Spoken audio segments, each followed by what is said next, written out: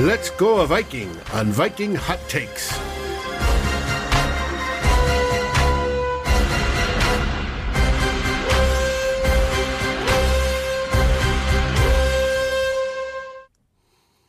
Tom Brady won his 7th Super Bowl and celebrated in style with a boat parade. Vikings offensive tackle Riley Reiff, he's got $1 million extra in his pocket. And now it's time for Viking Hot Takes, the fast-moving Minnesota Vikings talk show. We've got Warren Ludford from the Daily Norseman. We've got me, Flip Mozzie, from Climbing the Pocket. And we've got fans in the comments. So buckle up and let's go. Warren, how are you, good sir? Oh, I'm doing great. Thanks for having me. Pleasure to be here. Yeah, well, you ready to get started? I am ready. Ready as I'll ever be, I guess. How about you? I'm ready. So, David, can you put the timer on the clock? I'm going to start with the first of our 6 questions in 3, 2, 1, and let's do it. So, Warren, after hiring Dom Capers as defensive assistant in 2020, the Vikings hired Mike Zimmer's longtime friend, Paul Guenther, for 2021. What do you think about this hire? Okay. When I first read about that, I was kind of like, whatever. But I listened to him in his press conference today. And, he used to be the linebacker coach when Zimmer was in Cincinnati. And then he took over as DC after he left and then moved on to the Raiders. And so I didn't, with Capers last year, he was kind of just providing some different ideas from his background and his schemes. I think Gunther's going to be a little different, though, because he's more or less the same scheme as Zimmer. And so from what he said in his press conference, he's going to be helping out with coaching a little bit on each level, as well as looks like some of the game, the game planning a little bit. And so I'm thinking that with all the young players they have on defense, having another coach to help coach, Zimmer's scheme is going to be helpful because there's with so many young guys. I mean, they can't have too many coaches, I would say, from that aspect. And I'm thinking from, he's been more AFC. And so maybe with some of particularly the AFC game plans against AFC teams, he might be more helpful and just like understanding who, the team and, just his experience from that end. Okay, so what do you grade this hire? Because the Vikings defensive staff is very weird right now. You've got Mike Zimmer, you've got 2 co-defensive coordinators, and then you've got this assistant defensive coordinator now in Paul Guenther. So, does this even matter, or are the Vikings just hiring one of Mike Zimmer's friends to put him on the payroll? I think it matters a little bit. I mean, it's not an A hire. I'll say I'll give it a B. Some people say it's a C hire because, what's he really going to bring to the table? But I think I give it a little higher than a C, and that's why I go B, because if he's able to help coach up some of the young guys a little bit, especially if we have a regular off season and whatnot, that'll be helpful. And to the extent he can be helpful in any of the game planning, that's good. I'd be interesting to see if he's going to be up in the booth during games. I kind of got that impression from the press conference, and so maybe from that perspective, that is helpful too. I don't know, but as soon as he was fired from the Raiders, I figured I wasn't surprised that he got in contact with Zimmer, and I wasn't surprised that he joined the Vikings, but. You can't call it an A because, he just doesn't have that street credibility, right off the bat. But, I think it's a B just if he helps because he knows the scheme, and if he can help teach the scheme to the young players, I think that's a good thing. Great. And remember, if y'all are watching, we want to hear from you too. So we want you to answer these questions as we're answering them. Let's get your comments up on the screen. All right, Warren, what's your first question? Okay, so this off season, the Vikings have some cap issues. If it's going to be 180 or 185 for the salary cap, who do you think is the going to be the most likely cap casualty on the Vikings roster, or more than one? Yeah, so we talked about this a little bit with Eric last week, but it's a great question, and it's the main question for the Minnesota Vikings until we get to the start of free agency. So if you ask me who the most likely salary cap casualty for the Vikings is, I think it's Kyle Rudolph. He's the most likely one. We've got a tight end behind him who can take over. And, word is he's already put his Minnesota house on the market. He's ready to move. So that's probably the most likely one. If you like to speculate, just start looking at some of the real estate moves that these players are making. But if you want to get controversial now, I think we need to watch out on Anthony Barr. I think he's at best a key restructure. The Vikings defense has talent, but if you believe in positional value, I know you do, Warren, they don't necessarily have talent at the right spots. We've got great linebackers. We've got good safeties. Well, a lot of the NFL, the way they're built right now is they're built at the cornerback position, not the edge rusher position, which is opposite of how the Vikings have built. So there might be an opportunity for them to move from strength at linebacker to strength at other parts of their defense. And if they choose to go that route, then $15.5 million for Anthony Barr is just too high. Yeah, I agree there. Yep. Yeah. It'd be interesting go ahead. to see if they do something with Barr, where they put that money, if it's, the other edge rusher or, a D tackle or something. Maybe veteran cornerback. Yeah, something like that. So we'll see. I agree with Rudolph as well. I'm not, I know that they just, kind of did the right thing a little bit with Reef and gave him that extra $1 million that he came close on. But I still would put him up there just without, if there's going to be, say a Oli Udo or somebody comes up that, okay, all of a sudden they feel he's ready to go. Or even, Rashad Hill or something. I don't know. That's probably not ideal, but if they feel like they've got somebody or if Ezra Cleveland, they want to try him out at left tackle. If they feel they've got somebody that, there's not going to be a big drop in performance, Reef's salary is one of the big ones. And so just for that reason alone, I think he's up there. I don't know if they'll end up moving on from him or not, but that's certainly a possibility, I'd say. Well, okay. So we got a couple of questions here. Number one, I want to address Clifford's question in the comment. Do they think they could swing a trade with a 3-4 team for Anthony Barr?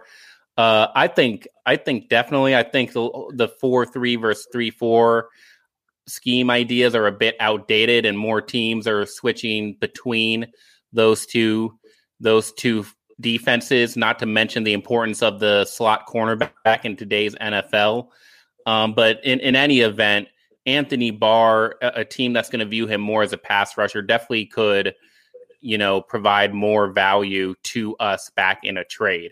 The other comment I had was for you, Warren, and just this idea that Riley Reef could be a cap casualty. To me, that it doesn't make sense because the Vikings, like you said, we don't have anybody behind Riley Reef who's going to play as well as Riley Reef could. If there was like Kyle Rudolph, for example, there's an Irv Smith behind him. So if we had someone like that for Riley Reef, sure, we could cut him.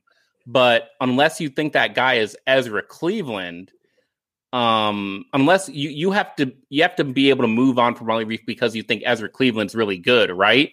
So or that they've got somebody on the roster that they feel, even though we don't, he's not a proven commodity, they feel just from his practice and everything else, the coaching's like, okay, this guy's ready to move up.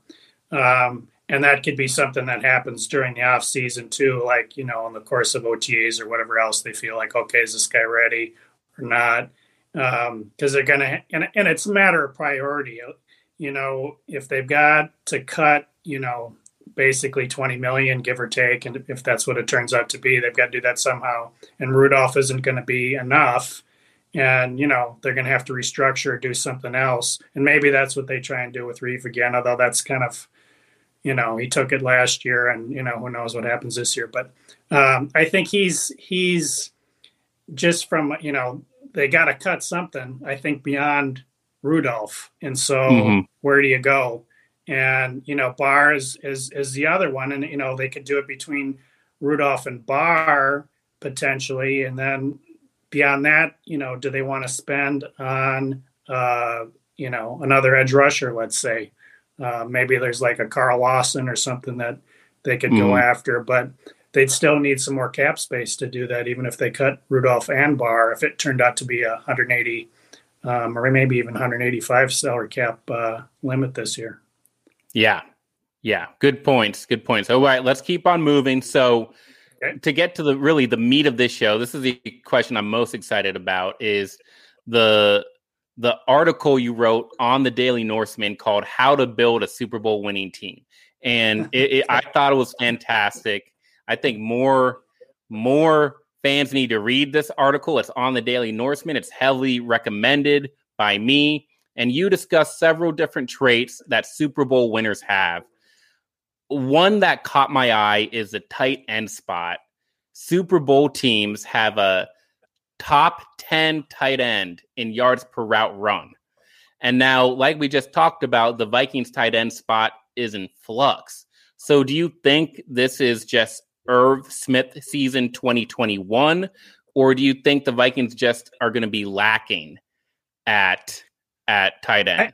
I think Irv Smith could get there. Of course, it's, integrating him into the office a little bit more, but I want to say for last year, even though he didn't have a lot of, he was second string and didn't have a lot of, playing time and whatnot. I think he was 14th or something like that in yards per run route. So he wasn't that far off.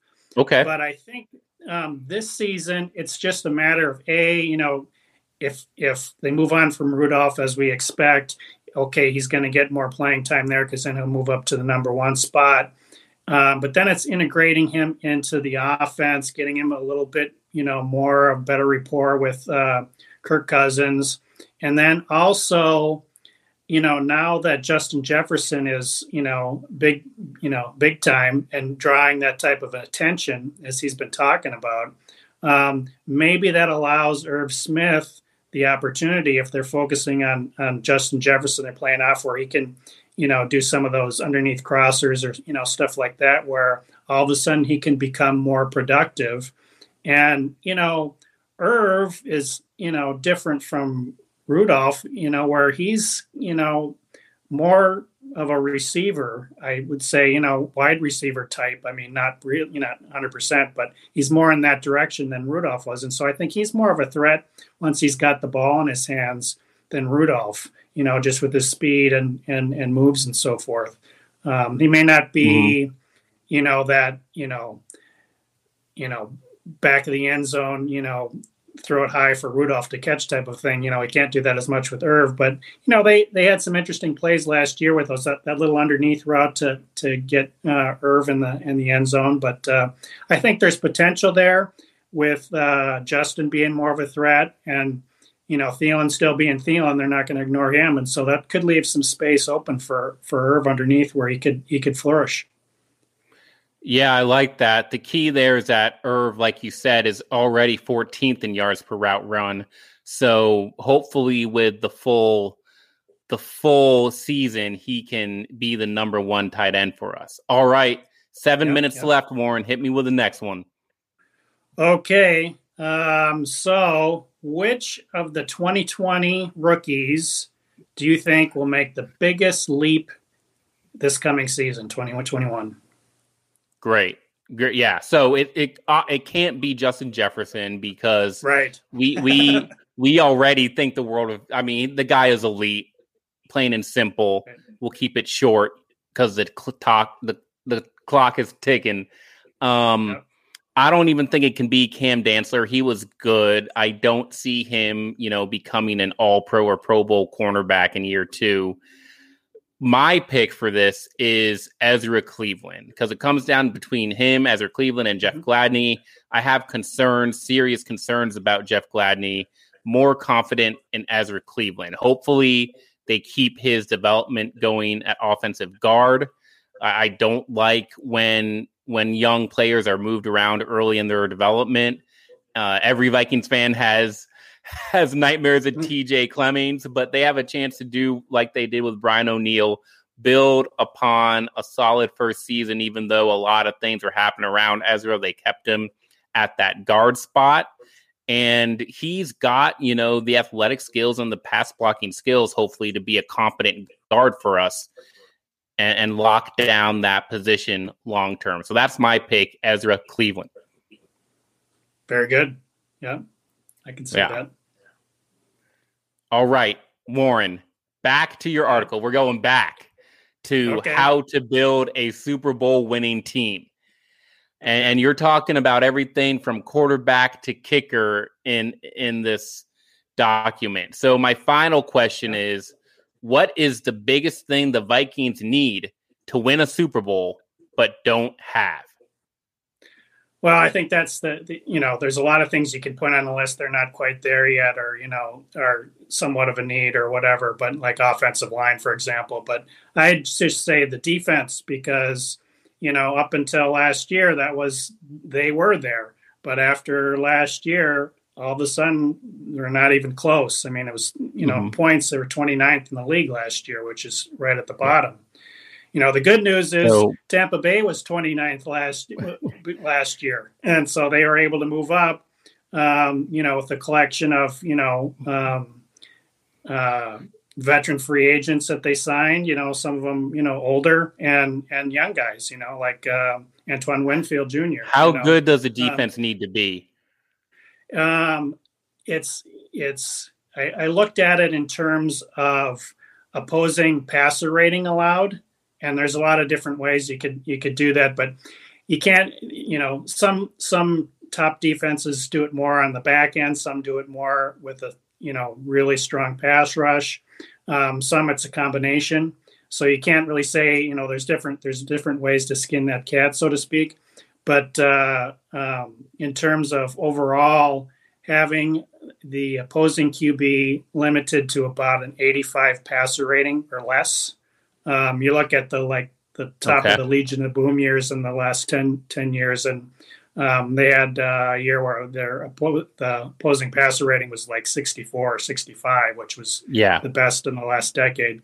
But, and actually the last couple of years, the Super Bowl winning team had been a little bit higher, but basically 85 passer rating of 85 for the opposing quarterbacks is kind of, the average for Super Bowl winning teams over the last 10 or 11 years. And so, and that's been pretty consistent. I mean, even the worst team that made it to the Super Bowl, the opposing passer rating allowed was like 92.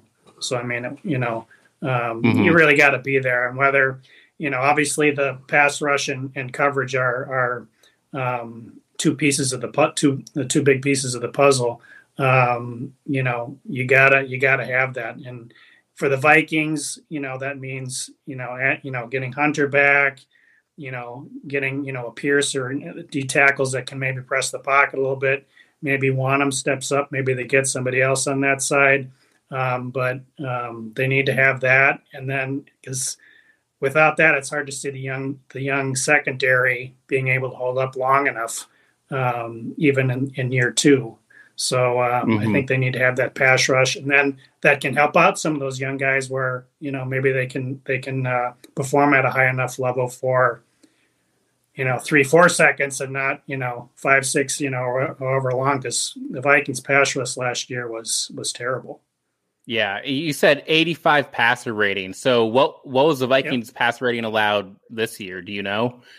I I can't think of it right off the top of my head, but it's a lot closer to 100. It's at least a lot closer to 100. I mean, they got a ways to go. They got a ways Yeah, to go. I would not be surprised. Yeah, I want to say it was right around 100, and I can't remember the number right off the top of my head. But I mean, that's a ways to go because there's a big difference. Being 100 is pretty close to a top 10 quarterback. You know, most years. It wasn't this year, but you know, Tom Brady was 102. Kirk Cousins was 105. So you're looking at, you know, I don't know. Sam Darnold was a little less than that, but I mean, that's the type of, you know, that's a 85 passer rating, pretty close. So, yeah. All right. We've got seconds for this last question. I'm going to try to answer it. Warren. Okay. What do you think of the Clint Kubiak hire? In 30 seconds, I'm okay with it. I think Clint is such an unknown that I think in its own way, it's an aggressive, risky move, which I like. I like this team to take some risky moves. A lot of people have issues that if he does end up being a good offensive coordinator, he'll vault to head coach, but the Vikings can groom him to be the next Vikings head coach if they believe he's that good. I'm hopeful that Clint has some ideas on how to evolve the Vikings offense, because if he's just running a Gary Kubiak Jr. scheme, it's not going to work. That's my take on Clint Kubiak. Got it in time. Warren, that's right. Thank you so much for joining. That's all the questions. That's it for Viking Hot Takes. Do you have any closing comments, Mr. Ludford? Make them count. Oh, just good job getting that last part in there. That was a lot to get in 30 seconds. But yeah, I like it was good. I like your takes. And thanks for having me. I appreciate it.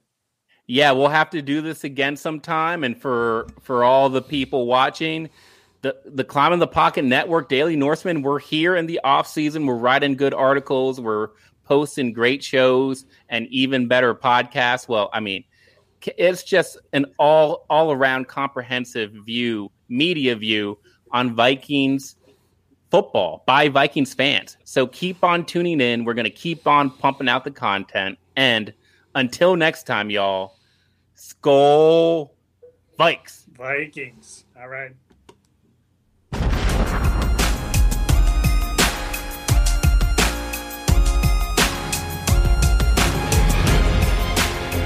Thank you for watching or listening.